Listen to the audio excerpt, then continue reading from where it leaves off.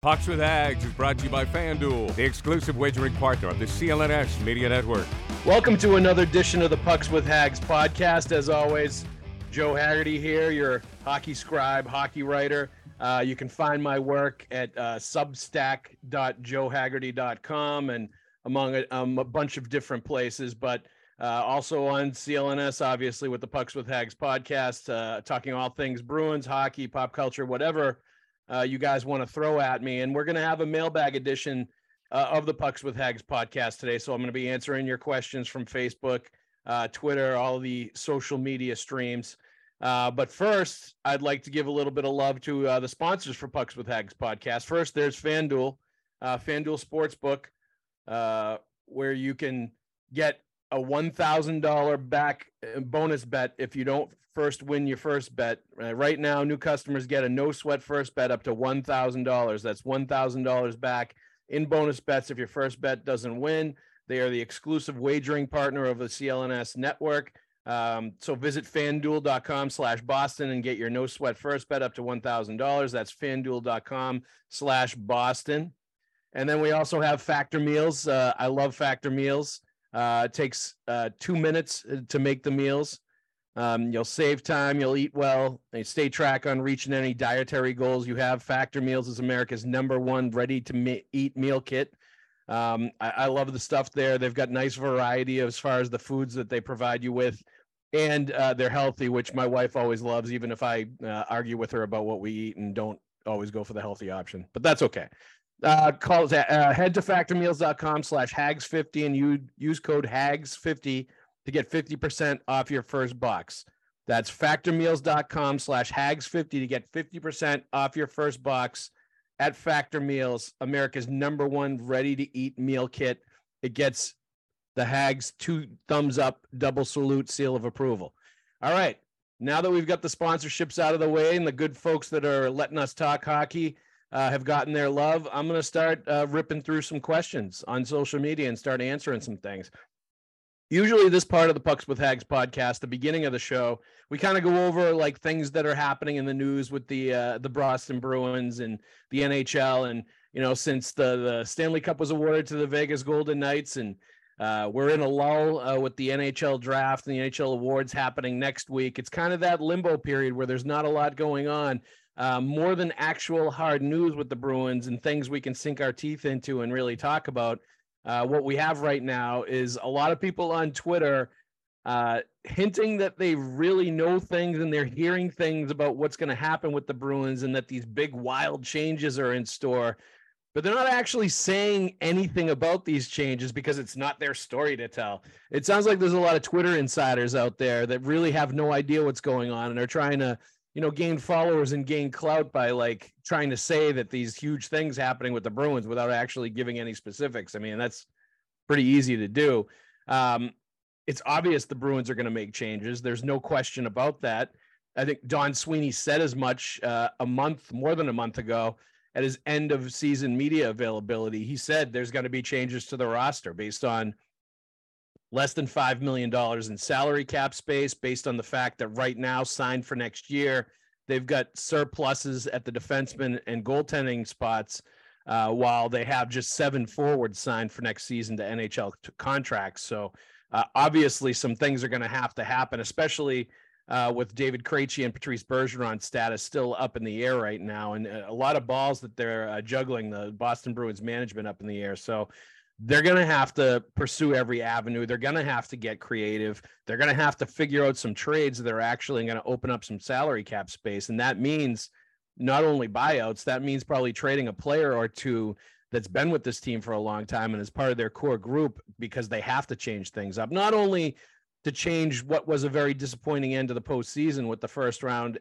exit at the hands of the Florida Panthers, but because of the salary cap as well. So, but they're going to be smart about it, because I think it's just going to be 1 year of salary cap pain. And then after that, they're going to have a lot more salary cap space. The salary cap is projected to go up about $8 or $9 million once the escrow is over for the COVID years.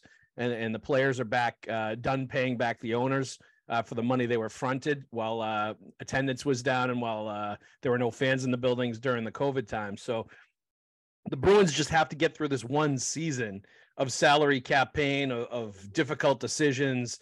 And then they're going to have tons of room to deal with. They're going to have tons of cap space, tons of options, and the ability to really, move some things around and retain a lot of pieces and continue to build and maintain this Stanley Cup contending team.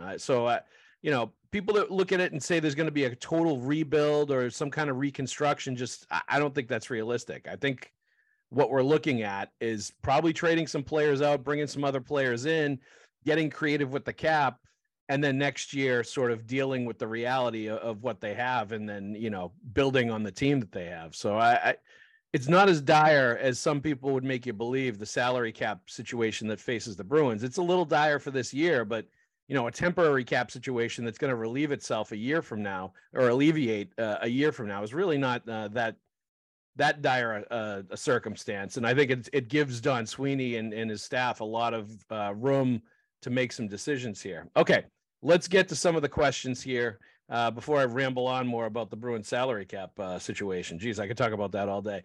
Okay, from Facebook, Jeff Hill. None of the rentals should come back. We were fine except for toughness, and none of them gave us what we needed to be tough.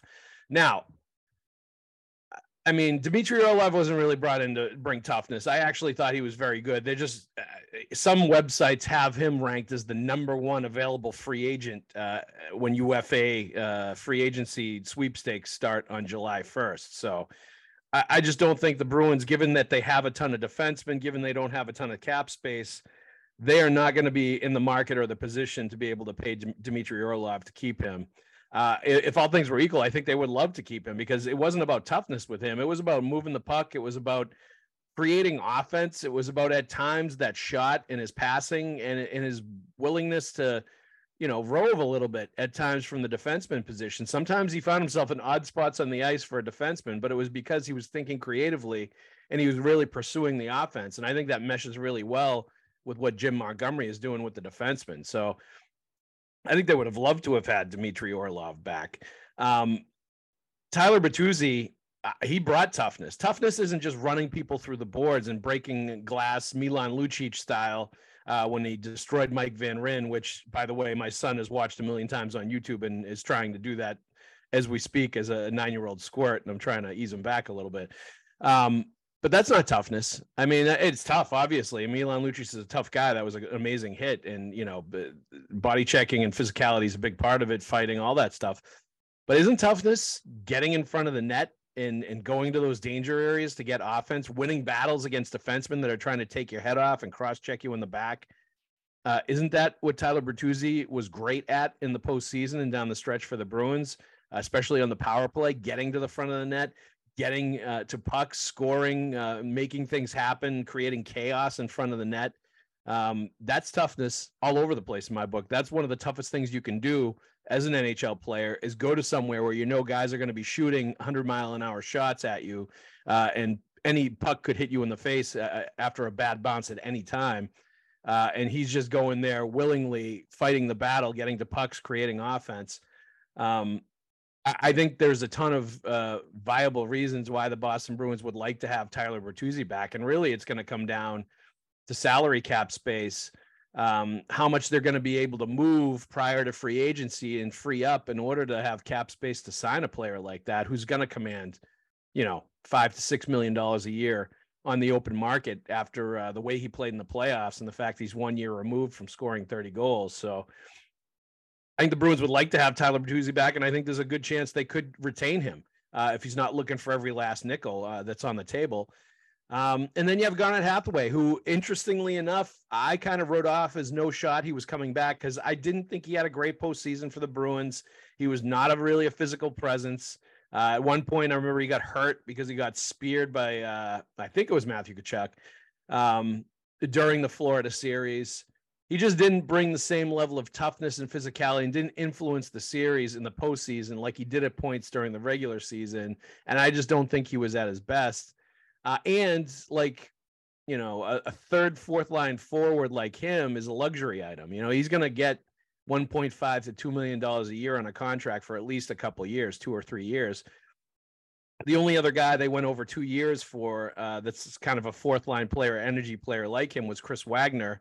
And they ended up burying him in the AHL for the last 2 years of that contract when they signed him to a 3-year deal. And obviously that didn't work out. So I don't expect the Bruins to go down that road where they're going to overpay or even pay market value for guys that are third, fourth liners, especially the fourth line. I think they'd much rather either bring in young players or, try to find value undervalued players out there that they can bring in. And I think Don Sweeney's been very good at that. The Riley Nashes of the world over the years, the Tomas Noseks, those kind of guys. They seem to have a good track record for finding those guys, signing to really short money and getting productive, good, 1 or 2 seasons out of them as fourth liners. So, I didn't think they'd be going for Garnet Hathaway for all those reasons, but it looks like they are interested in him. Reports say they'd like to keep him too. And I understand why. He's a prototypical Bruins type player. He grew up in Maine. He went to Brown. He played at Phillips, Andover. Like there's a lot of connections and a lot of reasons why you would want to keep a guy like that. I think he's just good for the locker room too. And the way he plays is Bruin style. In your face. I'm going to pound you with physicality. I'm going to pound you on the forecheck. I'm going to come at you.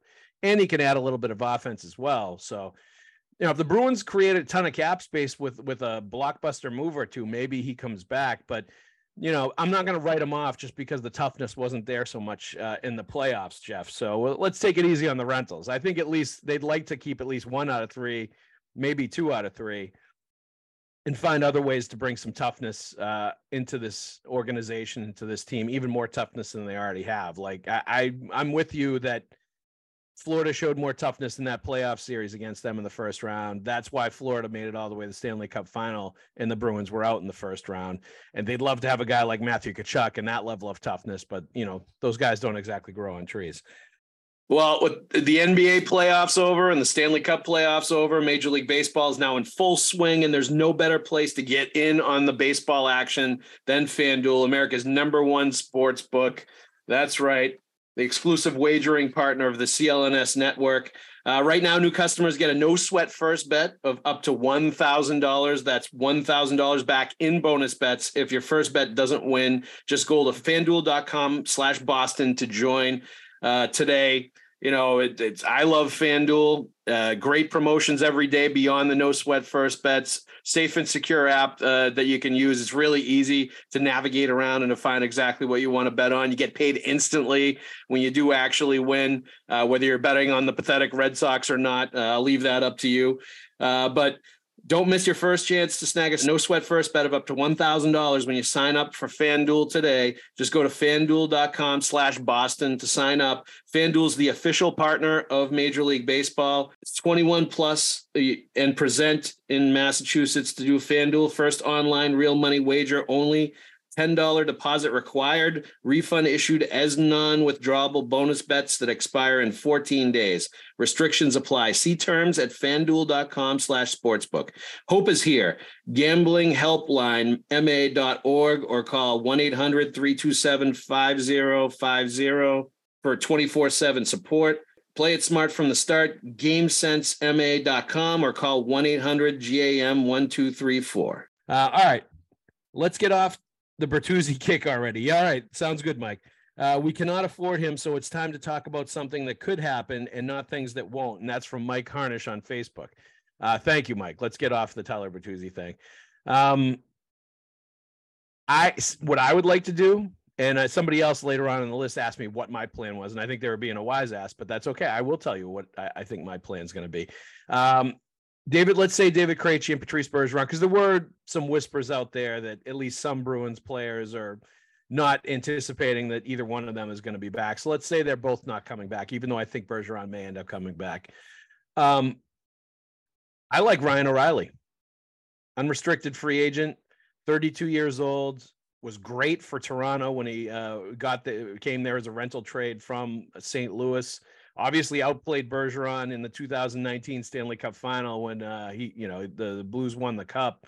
And really, I think in a lot of ways would be a great sort of transition from Bergeron to the next generation of who's going to be their young, franchise center a few years down the road when they start to finally get some of their draft picks back and they can build up the cupboard, the prospect cupboard a little bit more. I think Ryan O'Reilly would fit the bill. And, he's not going to break the bank as far as money that he's going to make. Obviously, if he's a UFA, you're going to have to, pay him a premium amount. But we're talking about an older player. He didn't have a great season. He was banged up and injured this year. He's a little bit depreciated as an asset. So you'll probably get him for less money than you think you would. And I think that's the kind of player you could go out there and get and plug him in and let him be your number one center and be very Bergeron-like with the way that he plays and is a great leader on the ice, leader by example. And he can kind of fill some of the massive void that is going to be there when Patrice Bergeron's not there anymore. And that would allow you to slide Pavel Zacha down to the number 2 center spot, slide Charlie Coyle down to the 3 center spot, if indeed both those players are still with the Bruins after you're done moving and shaking and changing up the makeup of your core group. And I think that's what they need to do moving forward. I think they do need to find some kind of number one center option that is going to allow those other 2 players to kind of play down the lineup and be more in their, true spots. I think a guy like Ryan O'Reilly could do that for 2 or 3 years and kind of put off the decision that you have to make or the project that you have as far as trying to find an eventual replacement for Bergeron, which is not going to be easy and is probably going to take a lot of centers that you're going to try to draft and develop over the next few years before you hit on somebody. And he's certainly not going to be Patrice Bergeron, but somebody that could eventually be that number one center of the future, because I just frankly don't think organizationally they have that player right now. So, that would be my plan. And we'll see what else comes of it. If, the Bruins are able to maybe take advantage of the fire sale that seems to be in the midst of happening in Calgary, where players don't want to play there anymore.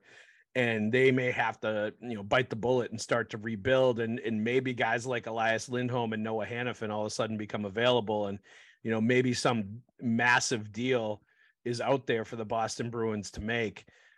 Certainly, I think the Bruins would be interested in both of those players. They have 1 more year left and then they're UFAs. And that plays into what I said before about, trying to find bargains out there for the next year, get through this salary cap pain for the next season. And then you're going to have all kinds of cap space to potentially sign both of those players if you traded for them and you got them this last year before they hit free agency. And, as far as Noah Hannafin goes, let's face it, the Bruins have wanted him since 2015. That was the guy that the Boston Bruins accumulated all those first round picks in the middle of the first round to try to trade up to get Noah Hannafin from where they were in the first round. It ended up falling apart. They didn't move up. They had to make 3 selections in a row in the middle of the first round that they maybe weren't even quite ready to make at that particular time. And that's when they obviously selected Jakub Zboril as the best next available defenseman, Jake DeBrusk, who has turned out to be a good player, obviously, and has been worth that first round value, in my opinion. And we all know what happened with Zach Senyshyn as the third of those first round picks. He was a bust, a nice kid, but was not worth a first round pick. Probably was a player they were going to take maybe in the second round or, later on in the draft. And then when they were rushed into making these 3 first round picks, they threw his name out there, and we all know the story. Missed out on Matt Barzal, missed out on Travis Konechny, missed out on, go down the list, Brock Besser. There's a lot of great players. There's a list of about 7 or 8 great players that they missed out on, instead taking Zach Senyshyn. And it was a massive brain fart by the Boston Bruins decision makers at that point, since they have since admitted they made a mistake. But bottom line, I think it would be a full circle moment for the Boston Bruins if they could go out and get a guy like Hannafin, and it's part of a remaking of their back end, and of their defenseman core. Maybe they trade a guy like Matt Grzelcyk away and free up some cap space there, and they bring in a guy like Noah Hannafin, and it starts to turn into more of a 6'1", 6'2", 210-pound defenseman core just across the board, or bigger, like the defenseman core that won in the Cup in Vegas this year, like the defenseman core that won in Tampa a couple of times. I think the Bruins are finally starting to realize that as much as they like guys like Torrey Krug and Matt Grzelcyk, that they're not winning cups with undersized defensemen like that. And the teams that are winning, the teams that are going deep into the postseason, have massive, strong, physical defenseman cores where none of them are undersized and can be taken advantage of around the net. and they're just a wall defensively when the going gets tough in the postseason, when, you know, only the brave go to the net, and only the brave go to the net because there's defensemen that are going to take your head off when you go down there. And because those teams have defensemen like that. So, you know, I think there are a lot of signs pointing towards Calgary making sense as a trade partner for the Bruins based on the players that might be available, based on the situation that they have now, and based on what the Bruins are looking for and what they need as well. So it's going to be interesting to see how that plays out. But that's, I think, something to keep an eye on moving forward. All right. Next question. What are they going to have to do to fill that fourth line with kids? What they're going to have to do is fill that fourth line with kids from Providence, making the league minimum. They spend way too much money on fourth line players every year. That's Al Valenti on Facebook. I agree. You know, I think especially this coming year, I think there's just, because of the circumstances, I think there's probably going to be some players in that everyday lineup that might not normally be there, and probably wouldn't be there on an extremely deep NHL team prepping for a Stanley Cup run, simply based on their salary cap situation. You know, I think Oscar Steen's on a one-way contract. I think he may end up getting a long look this year, and he's somebody that's tracking to at least get a chance as a fourth liner. You know, he's like, I think 700,000 on the salary cap. It's a really low cap hit. Jacob Lauko, I think he's also a guy that's going to be definitely in the mix for a fourth line role, and is similarly, you know, bare minimum contract, young guy.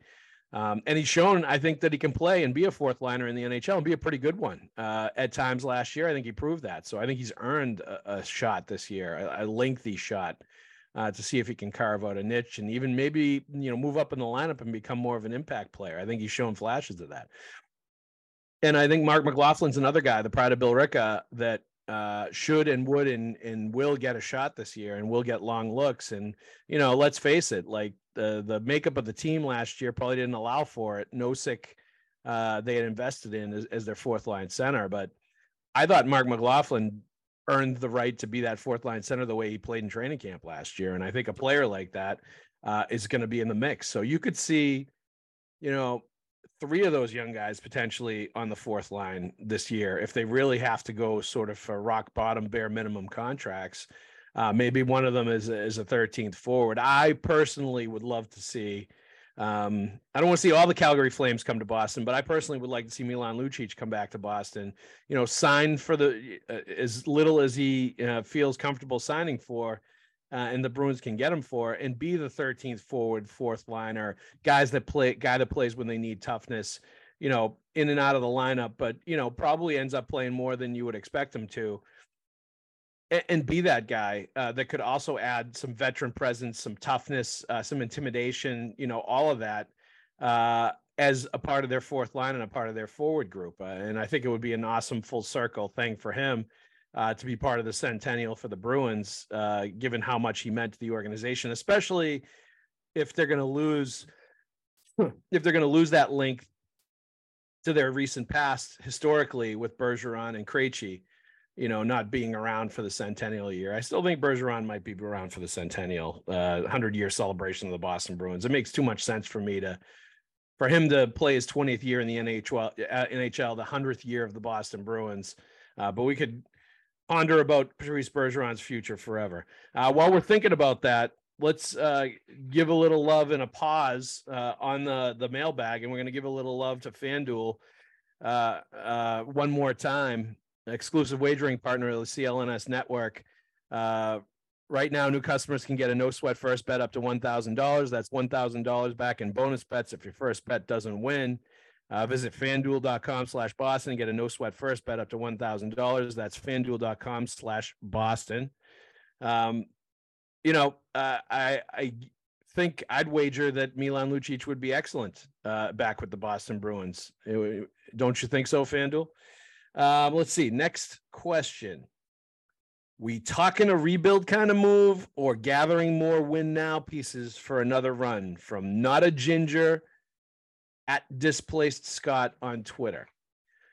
No, we're not talking a rebuild. We're not talking ripping it down. They're too good, and we've talked about this before. They're too good not to make the playoffs next year, even if they don't have Bergeron and Krejci back. Look at the way that Pavel Zacha and Charlie Coyle, as the top two centers, played in that series against the Florida Panthers before Patrice Bergeron came back in Game 5. They had the Panthers on the rope with those two guys as your centers in Florida for Games 3 and 4. Like, this is not desperate straits. You could get by with those two. You still have a ton of talent on the wings, David Pastrnak, Brad Marchand, Jake DeBrusk, goes on. And you've got Hampus Lindholm and Charlie McAvoy headlining your back end, a 1 and 1A, where everybody's going to slot in afterwards. But those guys are going to play, 30 minutes a night, 25 minutes a night, every single night. And you've got the goaltending that they have. They're just too good not to make the playoffs. They're just, even if, they have some, cheap fourth line players, affordable young fourth line players like we talked about, they've still got too much talent in the rest of their lineup, and they're still going to be that good where they're going to be able to be in the postseason. Now, are they going to be Stanley Cup contenders? No. Are they going to be like setting records like they did last year? Absolutely not. But I think they're good enough, even in improving Atlantic Division and Eastern Conference. I still think they're good enough to make the playoffs with the group that they have, at least for this next coming year, as they sort of retool. And that's what it is. It's a retooling. This is not a rebuild. Clearly, they've got some work to do at the center position, right? They've got to bring some players on. They've got to find maybe stopgap players like Ryan O'Reilly that I mentioned, and they've got to find younger solutions across the league. This is where Shane Wright comes in. I had written about him as would Seattle be looking to move a player like that? If you were going to send them Linus Ullmark in some kind of a trade package, if they're looking for goaltending, and it would obviously take more than that, but like that kind of player is going to be out there, and that may be the direction that they have to go to get their young franchise center of the future. And they should be making these moves simultaneously, right? They should be finding a veteran that's going to be able to come in and fill in for Bergeron, and what if he does retire, is what's no longer going to be there. And nobody's going to fill that, but at least give you some facsimile of Patrice Bergeron and his great two-way play at the center position, while simultaneously sort of building up these options of players that you might have to trade for if you can't draft and develop your own franchise center, number one center. And with the Bruins not having number 1 or second round picks for the next couple of years, and, through 2026, it's not likely they're going to draft and develop a franchise center over the next couple of years unless they can replenish those draft picks. So they're going to have to be thinking creatively with trades for a young guy, in addition to looking to what the emergency situation is to replace that void right now. So they're going to have to be working on two different tracks. But it's not a rebuild. Not at all. And I don't think the Bruins, let's face it, the Bruins fans would not stomach a rebuild. I don't think Bruins ownership wants a rebuild. Bruins management, I think if it gets to that point, I don't know that they're going to, sit around through that. I don't know that Cam Neely and Don Sweeney want to preside over a rebuilding of the Boston Bruins. Certainly, I don't think they're going to be doing that in the 100-year centennial of the organization. We're talking about a retooling. We're talking about probably changing some of the core group, because I think they've identified that maybe at times not enough battles are being won in the playoffs. Maybe at times some players are not rising to the occasion. Maybe at times some of those players are looking more nervous than ready to step up and lead and be impact players at the moment.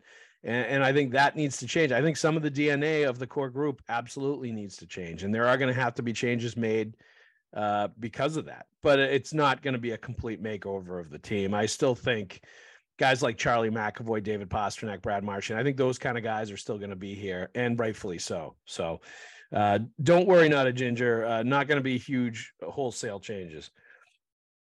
With Mike Riley not bought out yet, although could still be, do you think he is still working? Don Sweeney still working on trading him with a pick instead? I thought he would have been the first Bees buyout. From Brian A at 4on on Twitter. Would the Bruins like to trade Mike Riley? Yes. I mean, they would have liked to have traded Mike Riley last year. They put him on waivers twice and nobody picked him up last year. They're not going to be able to trade Mike Riley. The only way they would be able to trade Mike Riley is if they were paying another team off with a first-round pick, a top prospect, some valued asset. And the problem is they don't have the draft picks collateral to pay off a team to take his cap hit. Like, it's not going to happen. I some people are going to be optimistic that maybe you can get the Coyotes to eat more salary cap space and take a player on like Mike Riley. It's not going to happen. I just don't see it. It's not in the cards for the Bruins. They don't have the assets to do it. I don't think any teams want Mike Riley out there. I think that's been proven out with the fact that he's been on the waiver wire. And I think they are going to eventually have to buy him out. They have some time to make the decision, and there's no rush on it. And I think, things will probably happen simultaneously. Now, if they make a huge deal with a team, and we talked about Calgary as being a possibility with Lindholm and Hanifin, maybe there's some massive deal out there where they can make something work, where they include Mike Riley's contract. Is that in the realm of possibility? I think it certainly is. But are you going to find a team that wants to take on Mike Riley and is going to take him on, and, it's going to just, you're going to get a draft pick back for him, or it's going to be some like 1-for-1 little trade? No, it's not going to happen. The only way it would happen is if they had to force a team to take him and it was like a deal breaker and the other team really wanted to make the trade. And I just don't see that as a circumstance. I think the most likely scenario for Mike Riley and what's going to happen to him is it's a buyout, and it's a cap penalty for 2 years. It's a minimal cap penalty this year. It's a little heavier next year, but it's really not that. It's not that prohibitive. It's not something that would make you think twice about it. I really think the only problem here is, the GM having to go to his owner and saying, I want you to pay this player to not play for us. I don't think any NHL owner wants to hear that. I certainly don't think Delaware North and the Jacobs family wants to hear that, and nor should they. It's a reflection on it being a bad contract signing and a bad move by the general manager. So, but I still think the buyout is the most likely way to go. What's the word on a big Bruins trade rumor from Brad at Dolphins GM 2019 on Twitter? Well, Brad, we kind of just went through this. I think the Calgary Flames is the biggest one. I think that is the one that makes the most sense. I think that is the one that includes the players that the Bruins would be most interested in. The Bruins don't make a secret of the guys that they really like, and the decision makers are still in place now that really liked Noah Hanifin back in 2015. I think, he's a Massachusetts kid. He went to Boston College. I think there's a lot of, and he's turned into a really good defenseman. He averaged over 22 minutes a game for Calgary, was a plus player on a Calgary team that was kind of mediocre.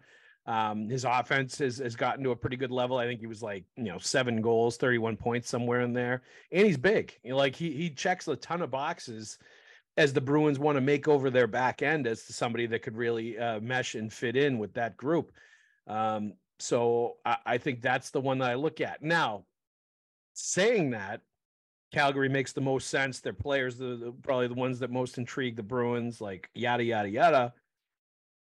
How many times, and I give Don Sweeney all the credit in the world for this, how many times have we heard names out there and everybody's reported on those names, and it seemed like a foregone conclusion that those names are going to get traded to Boston? Sometimes it happens. Taylor Hall was a guy that everybody saw that coming, and it did come to fruition. But how many times are we talking about these trades and these players, and that the Bruins are working on these deals, and then they come out of nowhere with the Dmitry Orlov, Garnet Hathaway, Washington Capitals trade that absolutely nobody saw coming. Nobody saw the Capitals selling players. Nobody saw those players coming to Boston. Nobody was reporting on that. And we came out of the blue. Don Sweeney is in stealth mode a lot more with these kind of trades, particularly significant ones.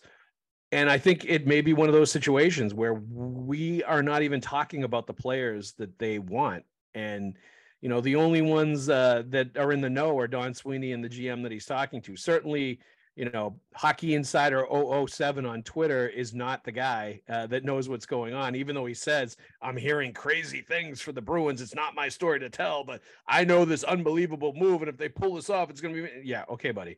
Name a name. Okay. What are you protecting? Who cares if it's your story to tell or not? Who are you? Nobody knows who you are. Just throw it out there if you really know what's going on, and they won't do it. So that kind of tells you where that whole story is coming from. But getting back to the point, I get the sneaking suspicion that we have no idea the team that they're talking to or the players that are involved, because that's just the way Don Sweeney rolls. And I think we won't find out until much closer to the draft, to free agency, to all of the big things that are happening with the NHL. And wouldn't that be fun? You know, I'm looking for, it's gotten to the point as Don Sweeney's gone on here in his stewardship of the Boston Bruins as being the GM, it's really gotten to the point where I kind of look forward to these trade deadlines, these free agency periods, to see what he has up his sleeve and to see what he and Evan Gold and the rest of that group have up their sleeve, because they've done some amazing work. You know, Peter Chiarelli was famous once for saying, you know, you don't win the Stanley Cup at the trade deadline because he was not great at the trade deadline, and that was not one of his strengths. And I think Don Sweeney has proved the opposite. Like the trade deadline has become one of his calling cards. Free agency has always been a time where he has made strong moves. Yes, he's made some mistakes. There's no question about it. But he's also made moves like when he signed Linus Ullmark, which has turned out to be a great free agent signing that I frankly didn't think was a good signing at the time.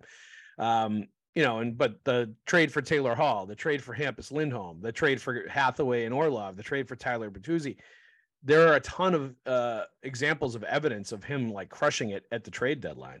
And that just goes on. And it's really become one of his many strengths, along with getting players to sign for less than their value. And, you know, just building a really good sort of machine that's been churning out wins and points and playoff bids here in Boston for most of his time running the team.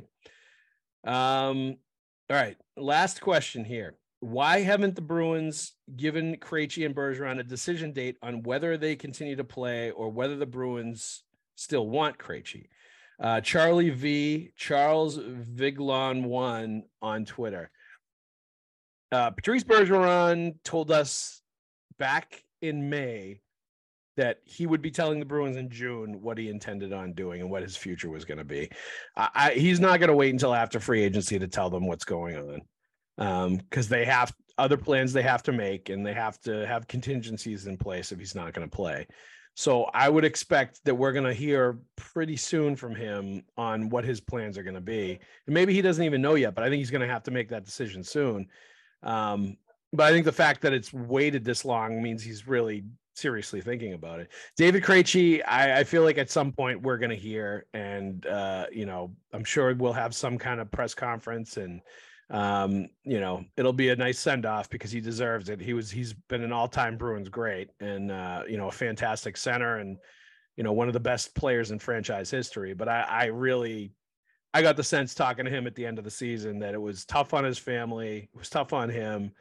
He was banged up a lot physically. Like, even though he put up good numbers, he had a great end of the playoff and playoff series. I thought he was very good for the most part. Certainly Game 7, I thought he was excellent.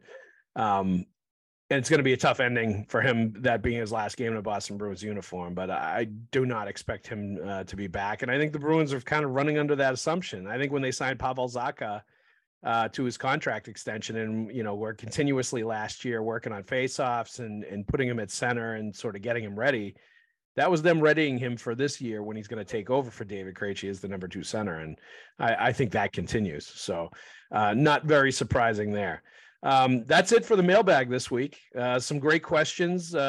We will have an excellent Pucks with Haggs podcast next week. I'll be down in Nashville at the draft. Maybe we'll grab somebody at the draft, and we'll do an actual podcast on site with one of the movers and shakers down there to talk about all things Bruins and some of the moves that they have coming. But before I go, just want to give one more shout out to FanDuel, our sponsors, and Factor Meals. But first, FanDuel, the exclusive wagering partner of the CLNS network. Right now, customers can get a no sweat first bet of up to $1,000. That's $1,000 back in bonus bets if first bet doesn't win. Let's also give a shout out to Factor Meals. Factor's fresh, never frozen meals, ready in just 2 minutes. Surf and surf meal options, roasted garlic filet mignon and shrimp, Cajun spiced shrimp and salmon, healthy meals, vegan meals, snacks, breakfast meals. the fact that it is made in just 2 minutes and it's restaurant quality, I think is awesome. And there's also a bunch of other cool stuff that they do. But the bottom line is you head to factormeals.com/Haggs50 and use code Haggs50 to get 50% off your first box. That's factormeals.com/Haggs50 to get 50% off your first box. A great deal for Factor Meals, America's #1 ready-to-eat meal kit.